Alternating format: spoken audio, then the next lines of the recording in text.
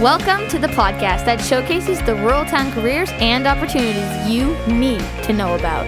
Welcome to What's Your 9 to 5. What is up, everybody? Welcome back to the podcast. My name is Chris Hoekstra. And I'm Brooklyn Dursum. And today, it's episode 10. Episode 10! We're at double digits, guys, and it's actually kind of crazy. Yeah, we're no longer single-digit people here, okay? Okay? We have 2 digits on us, so take it seriously. Today, we're talking to 2 police officers. Head Chief of Police, Chris Knoll from the Hanover Police. And Jason Cranny from the Owensound Police, guys. We did not just go to one station here. We're getting the full scoop from a bunch of different people here. Yeah, and I've never gotten to sit down with a police officer and ask them just all kinds of questions I've been kind of curious about, and it was nice to really sit down with them and get their point of view on things of how they came up and how they became a police officer. It's really good stuff to know. Yeah, I get to sit down with one every night at dinner. Yeah, your dad is a police officer, Brooklyn. He is. He's with the OPP. He's very high, very fancy. Was it ever stressful for you, like having him as a police officer? No, because I know that he's doing good things and he's being safe. So yeah.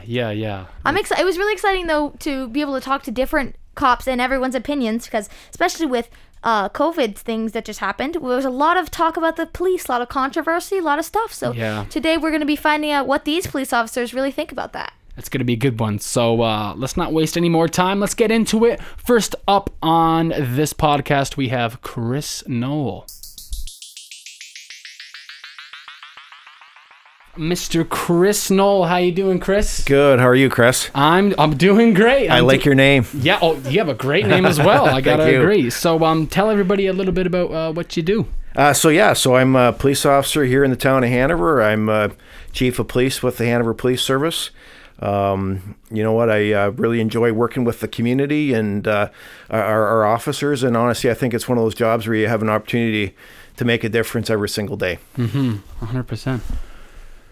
So how did you decide to become a police officer? Yeah, so, when I was 8 years old, I witnessed an impaired driver, and that impaired driver hit a cedar rail fence just down the road from my house, and I witnessed that, and he went into a field, and he turned around, and he came back up the road towards me. I was on a bicycle, and I was able to get the license plate, and I remember running into the house, and I got the license plate, and I wrote it down.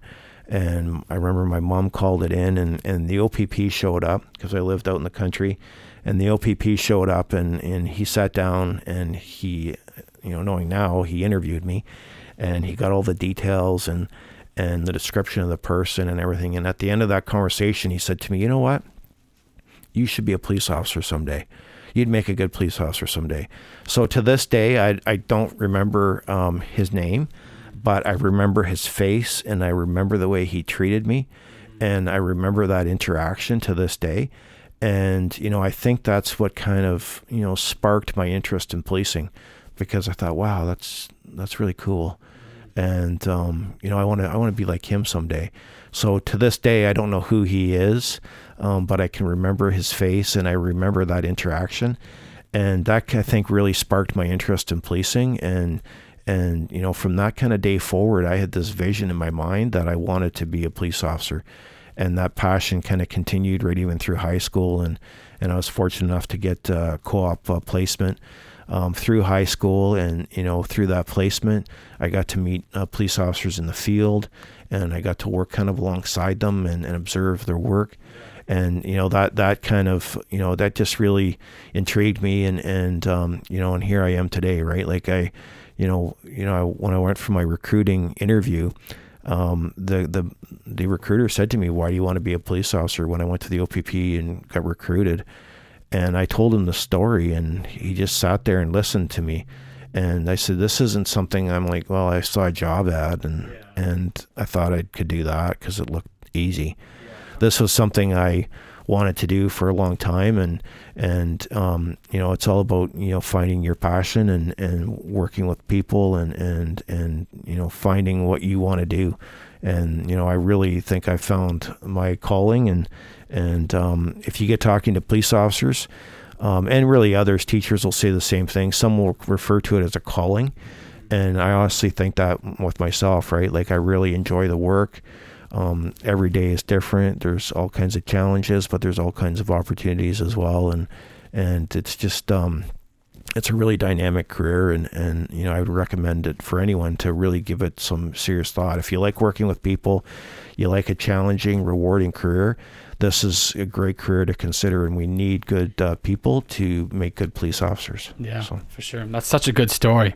That's really, you know what it is. You know what it is, because for one, it's 100% the truth. Yeah. And you know, and I remember that interaction. I honestly remember that interaction, and I try to impress upon that with my officers.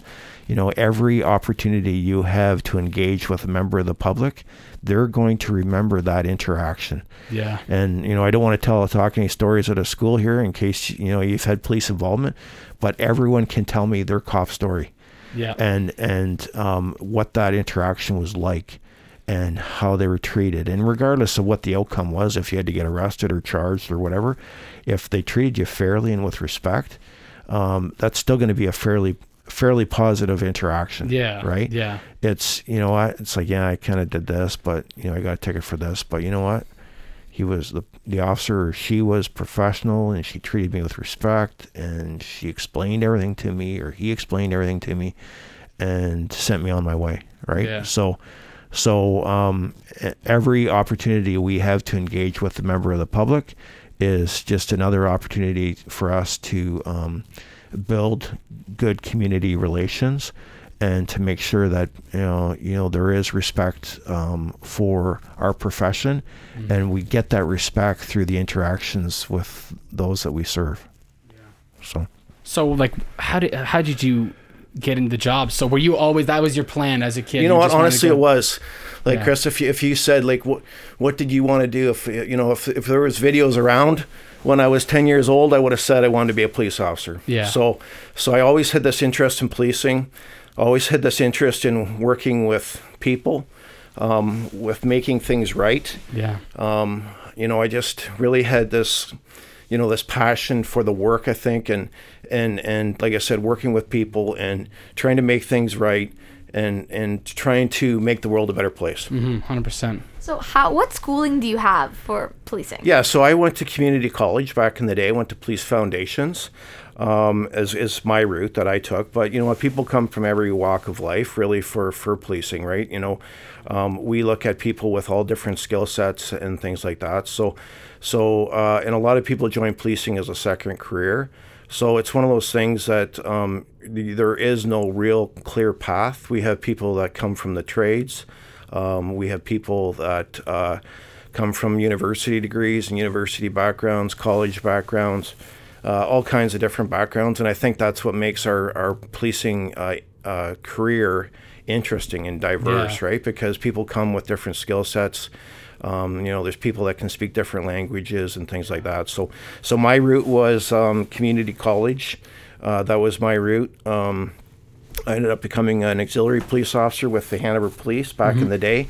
I started in 1990 as an auxiliary officer, and then I was fortunate enough while I was in community college and just graduated, Hanover Police sent me to the Ontario Police College as a recruit.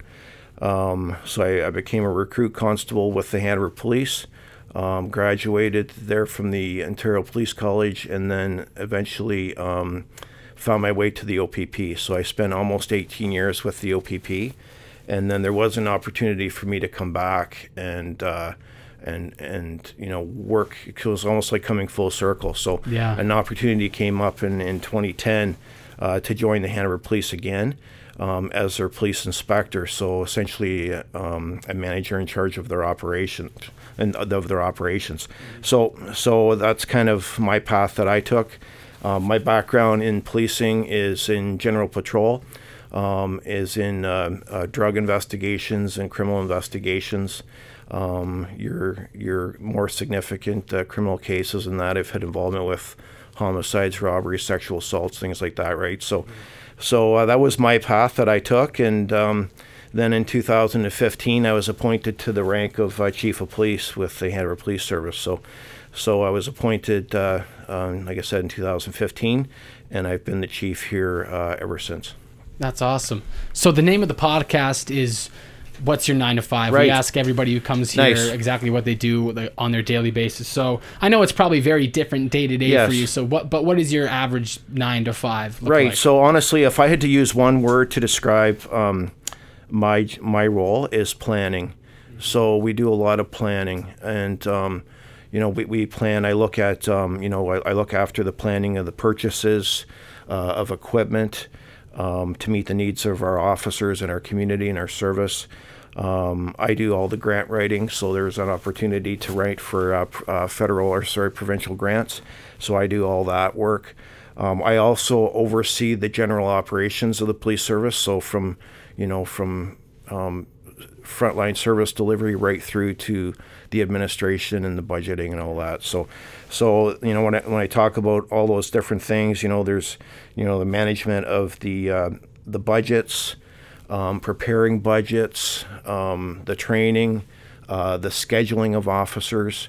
I deal with internal complaints. If you were not happy with the service that we provided, we deal with that, and any type of issues that come along that way. But like if I had to sit down and describe what I do, it's really all about planning and making sure that this month is good, next month is good. Mm-hmm. But I'm also looking out, what's the middle of 21 look like, right? Yeah. What's the middle of the end of 21 look like? Right now we're planning. Obviously, we're all living through this pandemic, right? So we're all taking steps to make sure that our people are safe, our community safe, and things like that. And that's one thing I like about the job is it is so diverse, right? As a small town chief, I still get involved in frontline calls for service. So I also enjoy that piece too. Well, I'll get out on the street and I'll help do work, do calls for service. I would call an active chief of police, where I assist officers with calls for service when I can and when the opportunity arises. So yeah, it's a diverse role. It's an interesting role, and then also I get to hang out with people like you, Chris, and Brooklyn. So it's about building relationships and meeting new people and giving back to the community as best we can in many different ways, right? So it's really all about making sure that our community is safe, that our community is healthy, that our community is secure. That's really what we're all about.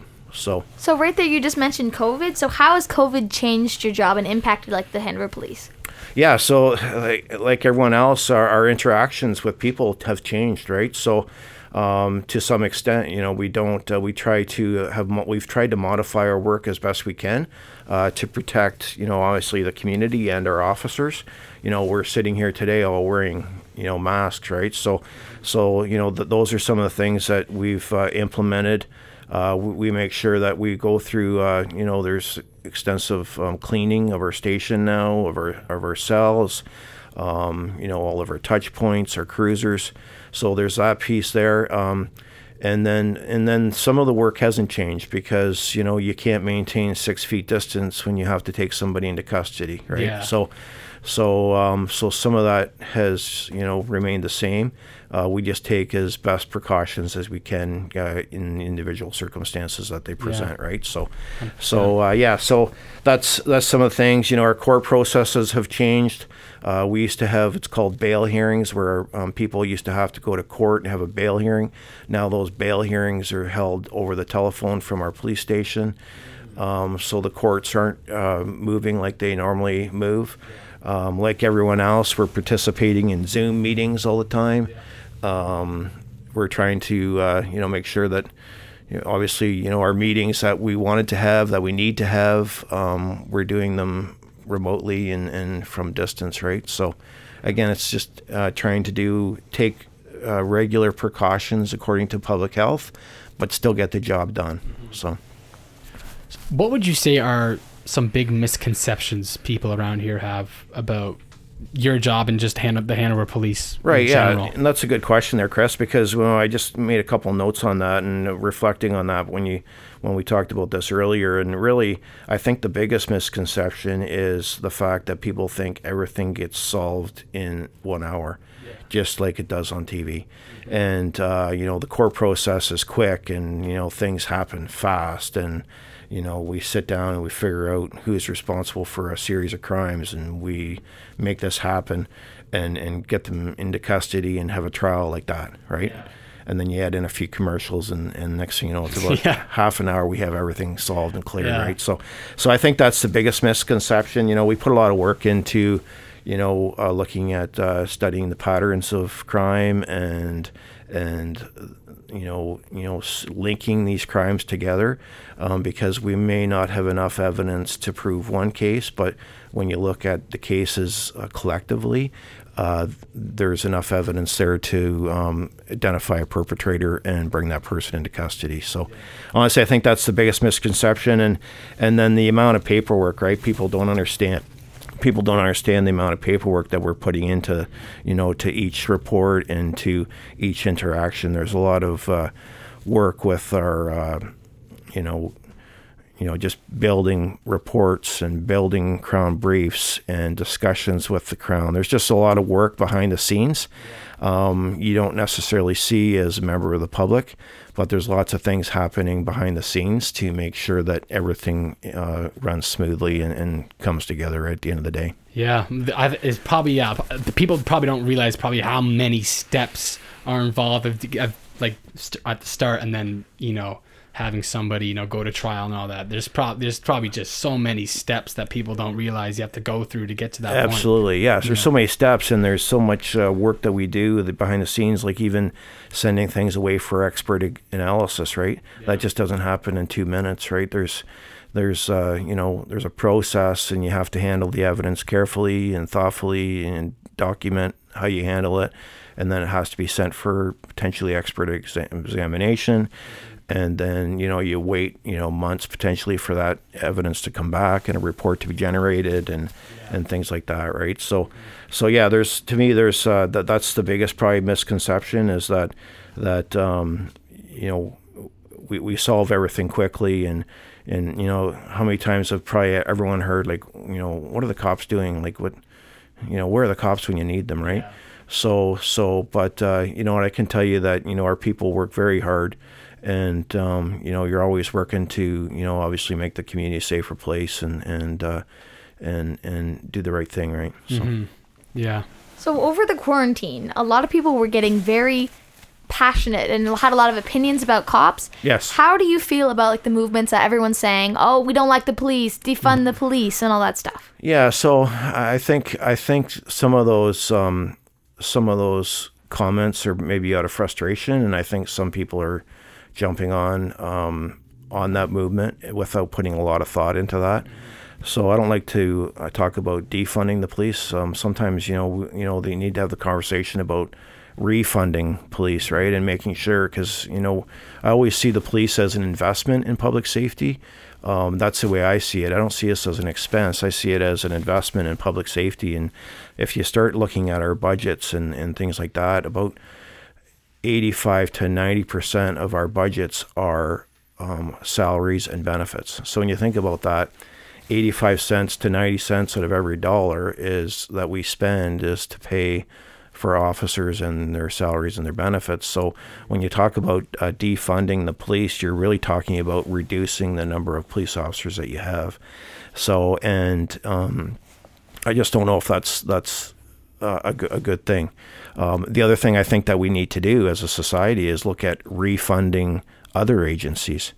There's a lady that I know, and she works in a program through public health, and it's called the Healthy Babies Program. And I think that is an organization that should be really heavily funded, because you're investing in young moms, you're investing in essentially babies, to make sure that, those formative years are addressed, and that maybe if they have enough help and support and guidance, maybe that child who's 3, 4, 5 months old, maybe those first 5 years of that child's life would, potentially be different if they were, if there was proper supports in place for that family and that, right? So, and then that would set that person on a path not to have police involvement, right? And not to live an unhealthy lifestyle and things like that, right? So yeah, I think, part of it is, just back to your question there, Brooklyn, about, defunding the police. I think that's, just not well thought out. And I think people really have to sit down and think, like, what would that look like if we defunded the police? Because if you call the police, you want the police. Yeah. Right? Yes. Like when you call the police and you need us, you don't want to hear, press 1 for this, press 2 for that, right? Yeah. And, we're going to get to you when we can get to you, right? And unfortunately that is happening a bit. We always prioritize our work and our investigations and that. And if it's not deemed to be an emergency, you may have to sit and wait, but people don't want to sit and wait for a long time, right? Yeah. So I think that's part of it. And I think people really have to sit down and, before they start making those comments, they have to really think about what that would look like if we defunded the police. If we defunded the police and if we let's say we cut our budget in half with Hanover Police, you cut your police service in half. And then if you cut your police service in half, where does all the other work go, right? So, I think we're taking steps in the right direction now. Like I can tell you, we're just recently, we launched a program with the Canadian Mental Health Association, and that we have a person embedded in our police station right now, and that person works alongside of our officers and responds to crisis calls, mental health crisis calls and things like that. And they help us with de-escalation. They help us guide that person in the right direction if that person needs to go to the hospital, things like that, right? So I think those are some of the good things that are maybe coming out of things like this, is that maybe there is an opportunity for us to kind of rethink how we do our work, and make sure that like I've said before, is make sure that we have a healthy community, a safe community, a secure community. Maybe there's some opportunities for us to do it in a bit of a different way. So what do you love most about your job? Like what makes it worthwhile? Yes. No, you know what I love about my job is I really like working with people. I like working with people. I like solving community problems. I like the dynamics of the work. I like the team aspect. I like the ability to, we work outside. We see people at their very, very worst, but we also see people at their very, very best. And I honestly find, like, I do have a passion for the work, and I find it really super rewarding. There's nothing like, I'll tell you this, there's nothing like returning a lost child to mom and dad. Honestly, like something like that, you remember those moments, right? But you also remember those moments where you have to go and tell a person where they've lost a loved one, right? When you knock at the door at 3:00 in the morning and you got that big lump in your throat, and then all once the outside light comes on and they see some scurrying in that house, and you come to that front door and you have to tell them that, hey, listen, your son or daughter was tragically killed in an accident or whatever it is, right? So, but I like the variety of the work. And I like meeting new people, and the job is forever changing. It does not nothing stands still. Honestly, nothing stands still. And when you think about it, like, the law continually moves.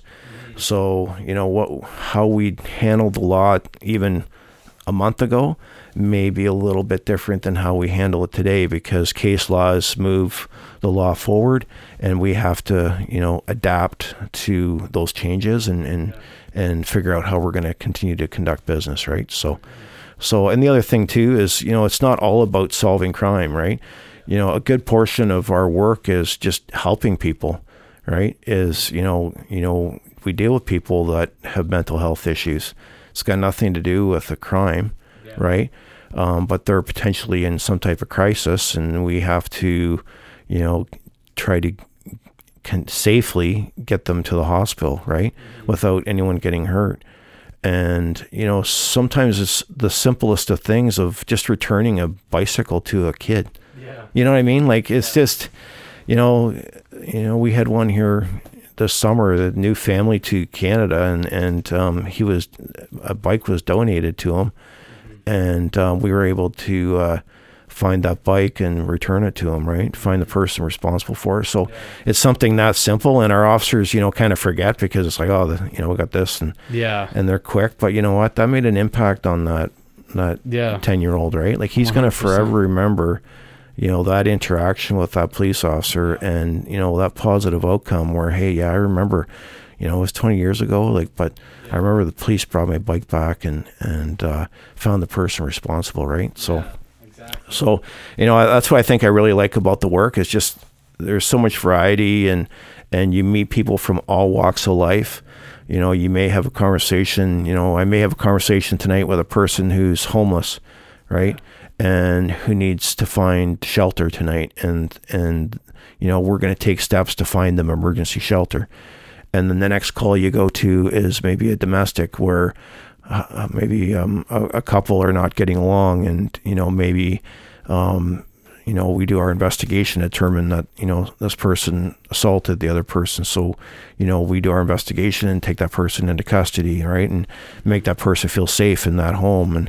And the next call you're going to is a found bike, and the next call you're going to is a missing person, and the next call you're going to is potentially a death, and you don't know what you're coming with, and then what you're getting it into, and then you stop a car, and it's like, oh, we got stolen license plates on the car. And it's just, I honestly enjoy the variety of the work, and it's very dynamic, and I always said it's interesting, and it's something you really have to have a passion for. And that's one thing I'll recommend to you and your listeners is that find something that you really are passionate about, because then it doesn't feel like work. It's honestly something you just really want to do. And if you find something that you're really passionate about, you'll want to do your absolute best. You'll want to go above and beyond. You want to give it your all, right? So that would be my message to your listeners and to both of you too. Yeah, for sure. Well, that ties into what I was just going to ask you is what would you tell your 16-year-old self if you had anything that you go back and tell them? Yeah, so I think what I would tell my 16-year-old self is to enjoy experiences and to really find new experiences and push yourself to do things you wouldn't normally do, right? Just to experience, something different. And if you push yourself outside of where you think your comfort zone is or your limits, you may find that you really enjoy that, right? So, and, don't get caught up in trying to figure out what am I going to do. I think, I would say to my 16-year-old self is figure out where my passion is, and then figure out how I can use that passion to figure out like how I'm going to, make a living and where my career choices are. Right.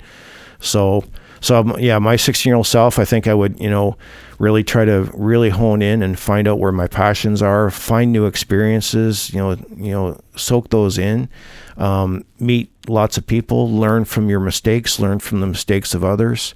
And make sure, obviously, preaching like a dad now, but get a good education.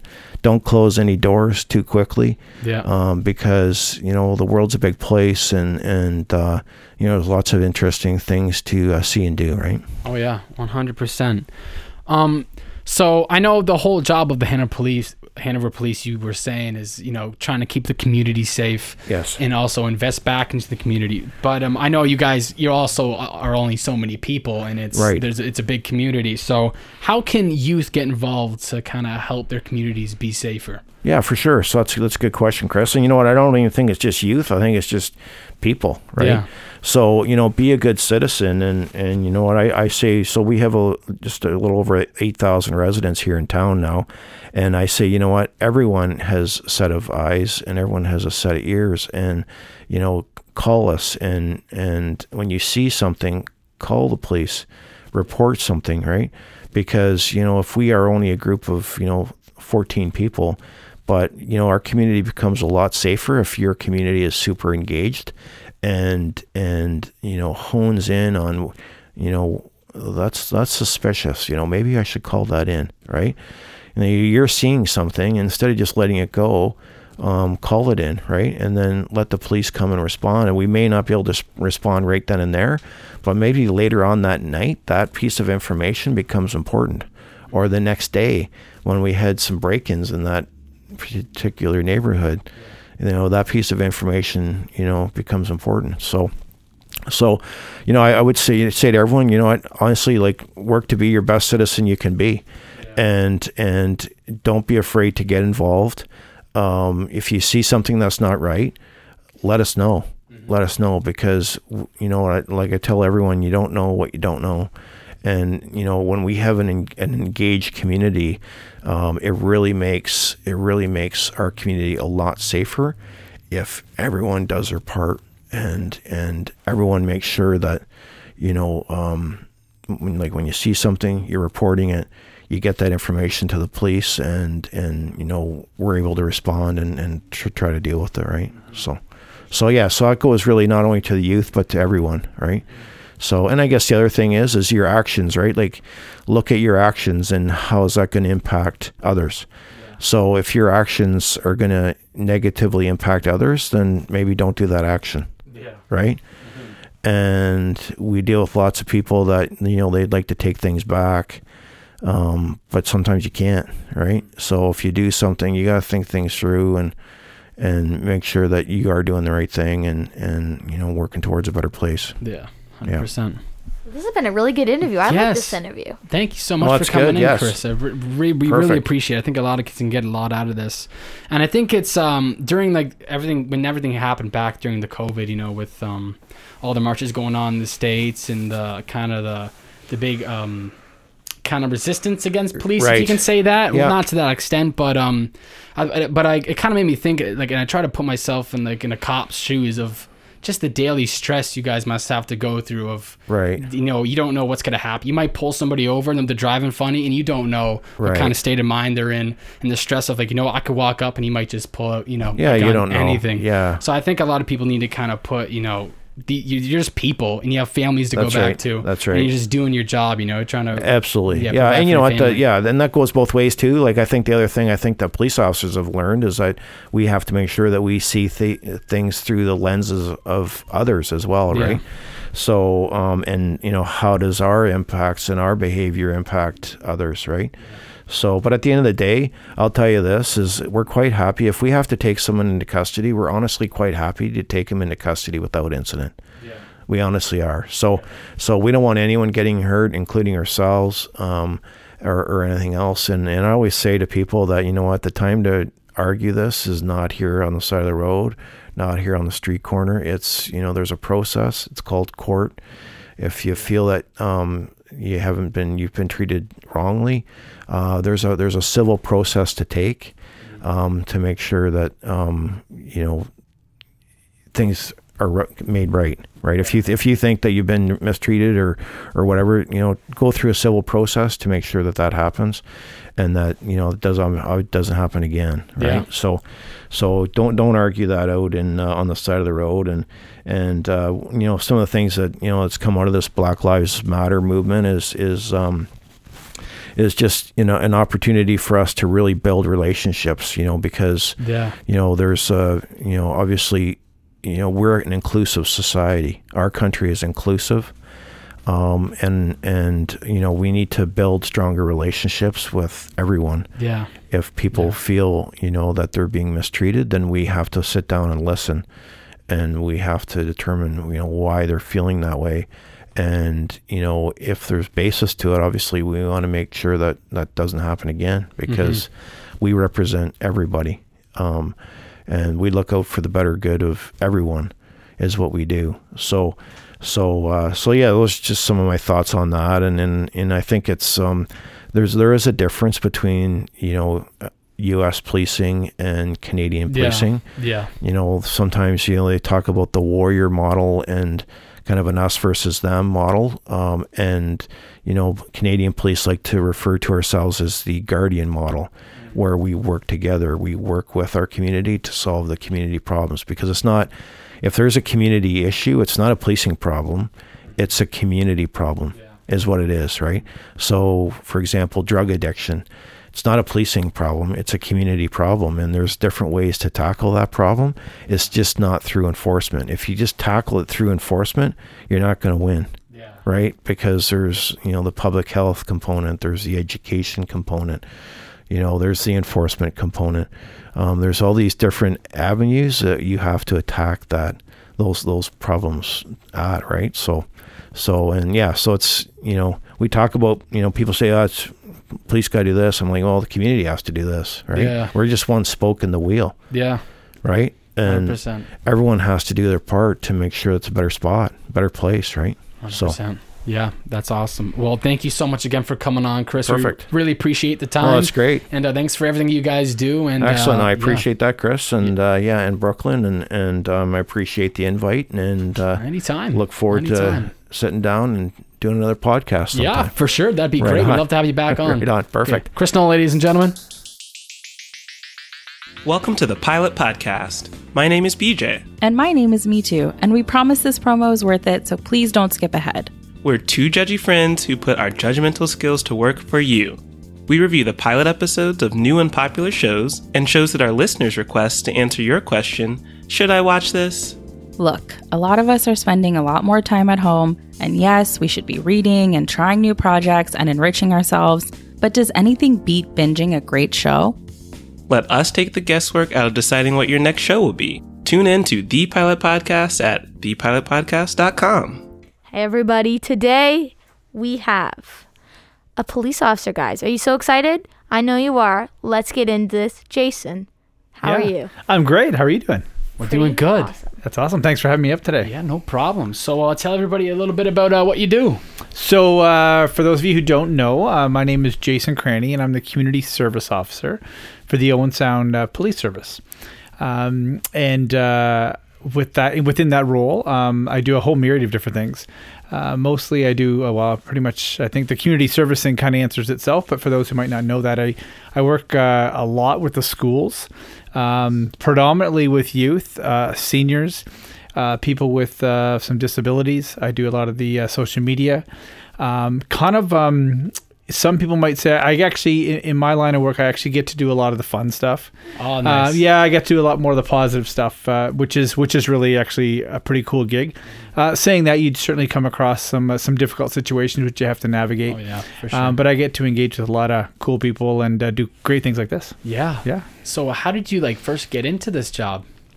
So that's actually a funny question, because I'm sure if you talk to other people who are actually into the policing field, they might have a long story when they were younger, how they had a passion for policing and how they wanted to get into the role and put on the uniform. And that really isn't my story. I actually probably got into it the exact opposite. So community engagement is kind of where my background is. And for those people who may know me, and certainly in Owen Sound, I've certainly worked with a lot of different community organizations, but I've done a lot of work down in Hanover-Walkerton area as well. Oh, nice. Did a lot of work with John Diefenbaker Secondary School, Sacred Heart, and with Walkerton District Secondary School. So given that this is COVID-19 and the pandemic, I should let you know that I actually worked 12 years at Public Health. So wow. So this is something that I certainly have a big shout out to all my friends who are working in public health and all the extra hours that they're putting in. So I certainly can feel from it this time. But yeah, my background is actually in recreation, and community engagement is something that I've always done. I've always been really interested in. And I think my career, whether it be working at Georgian College, public health, community living, the city of Owen Sound, has all kind of funneled and navigated me towards this type of role doing this. So it's really not much different than some of the other stuff I've done. It just has an enforcement slant. Yeah. But the whole community engagement thing really lines certainly really well with me. And so I probably came at this role probably different than most people do. But saying that, I think I have a bit of a different lens on doing this role, which I hope is really good and really positive. Yeah. What kind of things do you do? What's your 9 to 5? What's your daily What's my routine? 9 to 5? So, of course, as like many people, my 9 to 5 kind of switched very drastically in March. But for the most part, I still work with So within my role, I do my work is in the city of Owen Sound now. And I work with all the different schools, private and public schools. And so we do emergency lockdown procedures in all the schools. Normally, if this wasn't COVID, we'd be doing hands-on CAA bus patrol programming with grade 6 and 7 students in the schools. Do a lot of internet safety, social media safety with our grades 7 and 8s. We do a full 8-week program with grade 6s called the Kids Program, where it's a full program understanding about like bullying and drugs and alcohol use and really making good choices and trying to keep people kind of out of the arms of the law, if you will. My 9 to 5 would also be working with seniors, working a lot, passing along information, educating the general public on, elder abuse, something like that. Internet safety is a lot. Common frauds and scams that you have to get out there. And of course, doing a lot of stuff by Zoom right now, which is certainly different. But I think I'm an optimist, and I think that, moving forward, I think that we're going to get a handle on this COVID, and we're going to be back to doing a lot of the things that we normally would do, which for me would also include a lot of special event stuff. Yeah. Yeah. Oh, for sure. So going back to like when you decide, like, so when did you like decide, okay, I want to like go in to become a police officer? Because you did all those other things before. So when was, why did you when this specific position came up? Oh yeah. Yeah. This was a position that actually came up in the city of Owen Sound, which I felt aligned a lot with my past experience, my personality, I guess some of my community connections, and I felt that I certainly should throw my name in the ring because I felt I would be, as good a candidate, just because there's a lot of things that I'm pretty passionate about, and working with teens and youth are probably at the top of that list. And I think that having a good positive engagement with that age group really can make long-lasting, an impression moving forward. And I think that for me, I was really happy that I had the opportunity to be offered the position, and then to certainly move along with it. Mm-hmm, for sure. So what are some common misconceptions about your job? Like you can go policing, or even since you did public health as well. So I guess some of the misconceptions about the job is that when police officers are certainly out in the community, that we're always looking to catch quote unquote the bad guy, and that really you always have to have your your eyes and ears to the ground, if you will. But in a position with mine, as an example, I think it's often really important and imperative that we also look for things that people are doing right and what people are doing well. And giving people pats on the back when there's opportunities, kind of giving people a hand up when we can. Understanding that there's people who will take advantage of that. So you have to be pretty mindful, but there's some people who are kind of a bit hard on their luck, so we have to be a little bit more open-minded. And I think just that communication and engagement, especially with my role, I have the opportunity to do that a lot. And to kind of maybe break down some stereotypes with police officers. Although I will say, certainly in the Grey Bruce area, lots of amazing experience with people in this area for sure. And I think that's just a testament to the really good police service that we actually have around here, whether it's Hanover, West Grey, OPP, Saugeen Shores, Owen Sound. I think regardless, I think it's just there's a lot of good services around. Yeah, 100%. So what would you say are some moments you can kind of think of that have happened during your job that make it worthwhile, that make you say, hey, like, I love what I do? For me, it's and again, with my specific job, getting to work with the community on a regular basis. I did a program with it's called the REACH program, and it's individuals with special needs. So it was a program on street safety, and to get the feedback from that group was amazing. You sometimes feel like they kind of put you on a pedestal that maybe you shouldn't be on, because some of their experiences are certainly tougher than mine. But they really do appreciate you coming and interacting and helping them out. And it really just warms your heart. It makes you feel good. And I would say when I get to go into the schools and I can see kids who come up and they generally want to say hi, or they have questions, or they really like to connect, and they get to realize that, when I'm in a classroom, I like to have fun. So we sometimes do, a lot of yelling and cheering and singing and just trying to get the message across, a serious message across in a way that young people can certainly enjoy, in a way that they can connect with. So when I get to go in and I get to see young people, people out there who may be having their own personal struggles, and you can feel that you can help them in some capacity, I think that's a pretty cool feeling. Yeah, and must become a big part of your job, is to kind of go into the schools, and some kids might think, they kind of almost like the second a police officer walks in the school, it might be a bit on edge, or they'd be like, oh, what's going on? Like, who's in trouble? But it must be like a big part of your job to go out there and make connections with youth.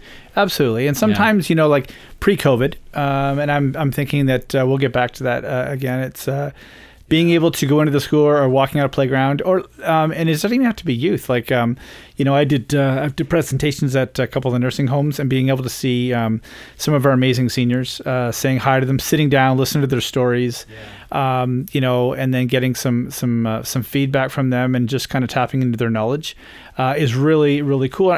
For me, it's just taking the time to listen to people, because everybody has a story to tell. I mean, I'm extremely busy. Everybody in this field is extremely busy. But if we can, spare, a minute, 2, 3, 4 minutes every once in a while just to listen, I think it goes a long way. So it certainly makes me feel good. Hopefully it makes the general public feel good as well. So that was talking about all the great things. Now, what are the some challenges, some kind of bad things? Some of the bad things, I guess, is that, sometimes when I get called in to some of the schools, usually sometimes the administration will call me in because they're having some difficulties with with students, as an example, and that can be a little bit tricky. But I think it's all in how you interact and talk to somebody, and understand that some people might be coming, from a different vantage point, and also having a bit of an understanding and appreciation that just because someone's angry or is lashed out or is getting themselves in trouble, there might be another underlying issue there. So making sure, whether it's my role or any officer's role, that we do our job to to ask some questions and to ascertain as much information as we can, so that we don't just make that assumption that just because someone has done something wrong, that they are necessarily the person bad. So when you have sometimes you're going up to a call that's going to be maybe not the best call, or you might have to sit down and you might have to do some discussions with somebody that might not be the best discussions, but that's part of the nature of the job, and that's cool. Yeah. So how can youth get more involved in making their community safer? I think having a positive voice, and asking really good questions. What you guys are doing here is exactly what I think that more young people should do. Instead of making assumptions, go right to the source. Like, like you guys are lucky. Here is an awesome opportunity. And you have the equipment, and you guys can do something like this and run something like this. But something as simple as, if you see an officer in the school, like, ask questions. If you need a hand, reach out and get that help. I know in Owen Sound we have the opportunity. So I hired some summer students in the summer. So for anybody who is really interested in working in the field of corrections or policing or even community engagement, it's a great opportunity to kind of, get out there in the community and learn about policing kind of firsthand. And I'm not sure, quite frankly, off the top of my head, I'm not sure if that is the same opportunity down in West Grey and Hanover or not. It might be. Certainly something that I know you had Chief Noel on last week. Yep. It might be a great opportunity to connect with him, because maybe they do have such a program. And if they do, I'd highly recommend youth kind of get involved in that. And then if there's anything that's really pertinent, or any kind of burning information that's happening in your community, that you think that as a young person that you want to make a positive impression, or you want to change things for the better, I think you should do that. I know that working in public health, Launchpad is not new to me. I came to the grand opening. I've been in this building quite a few times. And I do know that even the Youth Roots youth organization down here, the coalition that started I don't even know how long, but I'm going to say back to 2005, 2006. It started because of what was considered a serious drug issue down here. I'm sure you guys may have been aware of that. But that's how this kind of all started percolating way back when. And so many of the community partners came together, as well as young people. And I think young people had a huge role.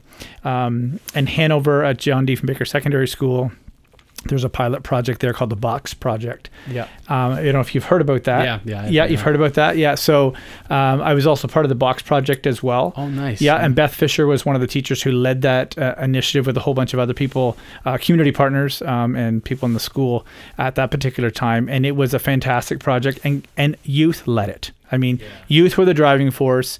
They wanted to see positive change. They worked with the community, and it was a really amazing pilot that was run in that school, and it was really emulated across Grey Bruce and a lot of the other high schools. So youth should have a role. They should have a voice, and they can certainly make a difference, specifically in law enforcement and corrections, anything like that.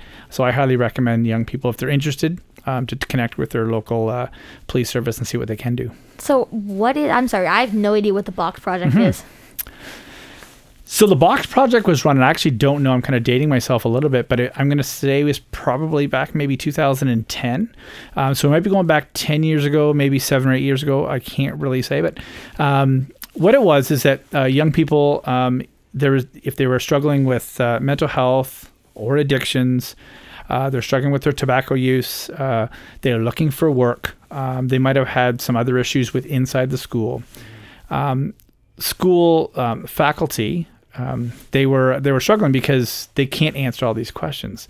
So instead of handing out basically business cards and saying, hey, you should go talk to your community service officer, you should go talk to your public health nurse, you should go talk to an addictions counselor, you should go talk to this person, the reality was students would get that information, but then they might not want to do that. So the school basically opened up the doors, and they had a place where the community partners came into the school, and they had a calendar, and they were there regularly. So that's because school is a safe place for a lot of students. Even students who say they don't like going to school, they often show up to school because it's a safe environment. It's got structure, it's got clear limits, it's got rules. Yeah. Even if you don't like them, there's certainly safety there. And so students knew that they could go there and feel safe, and they could get the information that they needed. And police were a big part of that as well. And so that's what the Box Project was. It was basically bringing the community inside the school. And again, at that particular time, Hanover Police were a huge part of that initiative. Yeah. That's really good that they did that. Yeah, I heard of the Box. I was at, like, my last year at high school was 5 years ago. So, and I knew it was kind of a thing back then. So, but I know, Brooklyn, you're in high school now. So maybe they just haven't been promoting it that much or something, but I do know that like a lot Chesley High School, because I know you've got some listeners out there who go to Chesley. Yeah, they had another initiative very similar to the Box Project. Everybody had something different. Both Owen Sound schools had it as well. Okay. So it was certainly something that spread throughout a lot of the schools. Yeah, for sure. Okay, so this is now, we were just talking about how you should go right to the source and talk to the people. Well, it's not exactly right to the source here, but you being in the police force, over the March break, over the COVID era, everyone was the big talk was Black Lives Matter and defunding the police. Yes. How do you feel about the defunding the police movement? The defund the police movement confuses me a little bit, just because as call volume continues to increase, what it basically says is that there are a lot of people that are disenfranchised or that are struggling with issues, and they need help and assistance. And some of that is of violent nature, and that's sometimes is no fault of their own. But I can only speak for our service, and I'm sure as well as Hanover and Saugeen Shores and West Grey and the OPP is that we're going call to call. And there's no just sitting around going for coffee and donuts like that. Yeah. That is so yesterday. Yeah. So I'm not really sure of the defunding. Can there be more education in policing? Absolutely. Can there be increased partnerships? For sure, 100%. Can we have stronger bonds with our community? I agree 100%. If that's the message, I'm all for it. if it's stripping down police to the bare bones and then allowing people to kind of run rampant on the streets, and I'm not saying that's it, but if that's the case, I'm a little bit confused on how that accomplishes anything. Saying that, I think in places we have to continue to evolve, and I think that if there's better ways to deal with situations, we should be open-minded to learning from them. No police officer goes into this field, or they certainly didn't 10, 15, 20 years ago, thinking they're also going to be doing social work. And a lot of times you have to, because at 2 a.m, at 11:30 at night, at 6 a.m, if there's no other option, people call police. So unless there's another option, I don't see how you can defund something, because people are calling because they need the help. They need the support. And in some cases, it's a dangerous situation that police have to attend. In other cases, it might be that there's a missing person, and there's, it's a 24/7 job. And we're always working. And so we're always there. And hopefully people call because they also know that it's a safe call to make. And that's essentially what it is. It's a great question. But I think certainly with Black Lives Matter, it had a lot to do with race issues and discrimination, and all of that is 100% complete. No, in my book, I think that anybody who's racist, I have no time for you. So it doesn't matter if you're a police officer, if you work at a grocery store, if you're a doctor, if you're pumping gas. I got no time for that. And I think that it's a microcosm of society that we have to continue to educate each other to be better people, regardless of faith, race, color, sexuality, gender, all of those things. Really, it's about the person deep down inside. And so policing as a whole, if we can be better and we can hire better people, great. I know I work with amazing people. So I can feel very confident in saying that it's a great service, and I work with great people, and I can safely say I think there's a lot of great, police officers, in the Grey Bruce area. But in the United States, they have some issues. And in Canada, we have some issues. And nobody hates a bad cop as like a good cop, because, nobody likes to have their reputation soiled by somebody who does something idiotic and stupid. So the Black Lives Matter movement is powerful, good for them, for standing up for their rights, specifically if they feel that that they're being marginalized, and certainly in a lot of space, a lot of places, that certainly is the case. So education is a good thing, and I hope that police continue to grow and evolve, and learn from and really, and stuff like that comes from young people, right? Yeah. This question just kind of popped in my head. I know police officers go through a lot of stressful situations. It's always kind of a lot of situations can be very high stress. You don't know what you're walking into kind of situations. So with that said, does mental health ever really start to hamper a lot of police officers because I know a lot of people they might not put themselves in the police officer's shoes of how stressful their job can be. So how often do you have to go through situations where a police officer is having some tough times with mental health? So with officers themselves, and I think that sometimes the misconception is that when you call an officer, they're going to, no one really calls 911 for anything good. Yeah. And usually a police officer doesn't go to a call because it's of a good nature. That goes back to when we first started. I'm the lucky one. I get to go to a lot of the good stuff, and I'm very fortunate. And a lot of officers like to take part in the good stuff when the opportunity presents itself, because it's good for their mental health. Yeah. But again, when you go back to defunding the police, or do police make all of the right calls? No, they don't. Police are human. And to go back to your point about under stress, mental health, when you get called to a call that's of serious nature, and there's someone who may be struggling with addictions, maybe struggling with a mental health episode, and they're not in their right frame of mind, if you will, and they might be doing and saying things that they might not otherwise do if they're having a good day. And then an officer has to come, and they have to deal with that situation and try to de-escalate the situation. Every officer wants to de-escalate the situation. Nobody wants to heighten it. It solves no purpose in heightening anything, and it solves no purpose in getting in any kind of physical engagement if you don't have to. So I think a lot of officers, I would say that there's officers who maybe been around for a while, and some of their, you have to kind of suck it up mentality. And maybe they're not wrong because that's how they came through the system.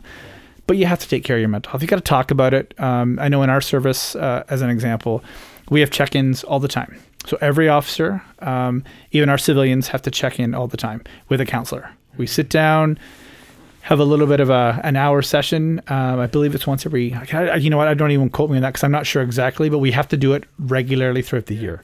And even if we're feeling great, like, I mean, I have a lot of really good days because I get to work with a lot of amazing people and do great things like this. I still check in because it's good and it's healthy. And really, you want officers out on the front line who are in those serious situations, high stress situations, with as clear a head as they possibly can have.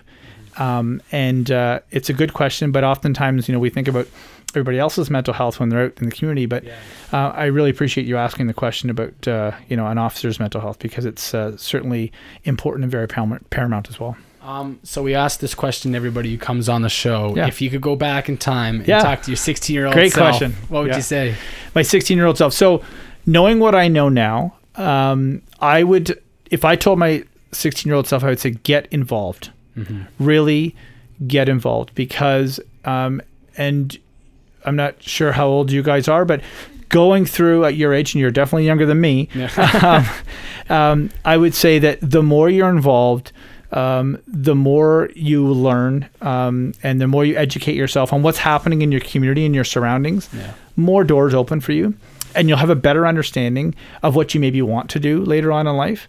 Again, going back to the original question, you know, maybe not the original question, but one of the questions was, you know, how did I end up in this role? Well, I did get involved, and I wish I had even got more involved than I did.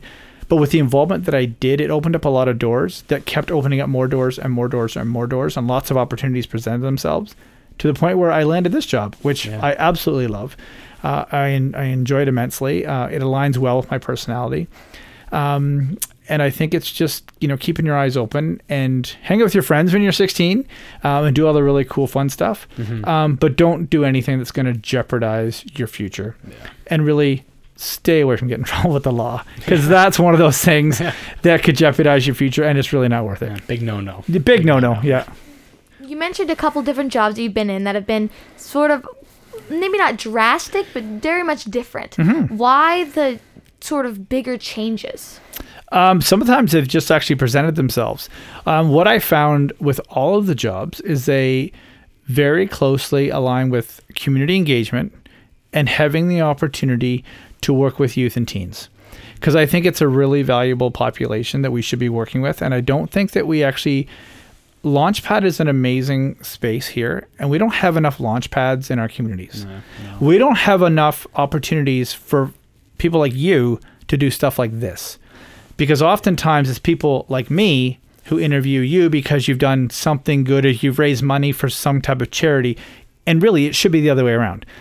What they're doing, what is happening in Hanover should be emulated in other communities, quite frankly, is that you have a spot where young people can learn skills and trades and the arts, and they can do stuff like this. They can ask questions. They can bring in people so you guys can find out, and you can project what's your 9 to 5. Yeah. And it also allows adults and young people to intermingle, commingle, if you will, even more so without COVID. Intergenerational work is amazing. Yeah. So yeah, stuff like that. I think that certainly what's been going on here should be emulated elsewhere. Awesome. Well, I think that's all the questions. Hold on, I'm going to ask you guys a question. Oh, okay. Oh, this is the first. Why did you guys get involved in doing something like this? Ooh, well, I was actually before this September, I was living in London for about 3 years. Okay. Working down there. I'm originally from here, but I went there for college. Yeah. I was in a band for 3 years, still am in a band from down in London, and I was going to move back up here for the year, and then I saw an ad on just Indeed for a student podcast coordinator, and I'm like, I just kind of threw my name out there because I went to Fanshawe for music industry arts, which is no one had to like run all the mics, the gear, audio, and all that. So so I walked in, I got an interview, and luckily they hired me, and luckily. I'm blessed to do this job. Like I love going to work every day and just working on this. It's been amazing. Cool. Well, I wanted to do a co-op, and they were like, what do you want to do? I'm like, I have no idea. I like to talk to people. I like to talk. Yeah. Maybe you should go here. And then I got the offer here. So I was here. I did a bunch of the marketing, Yep. the planning, a lot of like the, I don't know exactly what the word is. Yeah. A lot of work, basically. Yeah. And then I've just gotten to do a lot more exciting, cool things. And it was exciting for me because I got to actually come back, and because I always knew there's so much like hidden talent in this area. Yep. And so many people who have so many cool jobs that nobody knows about. So it was really exciting for me to come back and kind of highlight all the awesome people and things going on in this area. So like it's been an honor for me to work here. So it's been really, really cool. Well, I'm not sure how many adults listen to your podcast, but if there's adults out there, I really want them to realize that how they interact with young people and the positive interactions they have with young people allows young people to think twice and hopefully think that they might want to come back here. Yeah. Specifically to this area in Grey Bruce, whether it's Hanover specific or back to this area. If young people have something they've left behind, it might be a really good feeling. You know, there might be family, which will bring them back. But if it's a really good feeling, a really good experience, then I think as an adult, you've done your job. So because we want to see people like yourself come back to this area. I came back to this area after going to school for that very reason, because something was pulling me back this way. So adults definitely have a role to play in engaging, interacting with our young people. And hopefully they do it in a positive way. So yeah. Awesome. Well, thank you so much for coming in, Jason. Thanks for having me. Really appreciate it. And hopefully sometime we can have you back in. Absolutely. At some point to talk about some new stuff going on, whatever happens. That's great. Whoever knows what's going on with COVID in a year or something. That's right. That's Who right. knows? But thank you again for coming in. Really no problem. All the appreciate best to your show. Take care. Take care. Guys, that was such a good interview. Yeah, that was definitely one of my favorites, for sure. I really like to hear about real cops' opinions on ACAB and Black Lives Matter, because those were really big issues during this quarantine, and it's really awesome to hear legitimate responses to that. I was really glad I got to ask them about, the mental health of different police officers and all that, because I was always curious, because I'm like, I couldn't imagine myself doing that job. And I'm like, the stress I would be under if I were to do that job with so many, unknowns about it, it'd be a big stress. So I'm glad they do get, they get help, from time to time. That's really nice to know that they have somebody to talk to all the time. So it's really nice to know that there are people out there doing stuff for us. Yes. That just in itself is really awesome. Yeah, we got to thank them. They're all just trying to do their best job, because they care about this community, and they wouldn't do the job if they didn't. So thank you, all police officers, not just Chris Nolan and Jason, even though they were awesome, but everybody. All of them. Even Brooklyn. Thank you, Brooklyn's dad. Let's go, Brooklyn's dad. Mr. Dursum, thank you. But thank you guys for listening. I really hope you enjoyed it, because I know we both really did. So you can check us out on Spotify, of course, or Apple Podcasts. And you got to remember to stay hydrated and chase your dreams. You guys have a good one. Bye, everybody.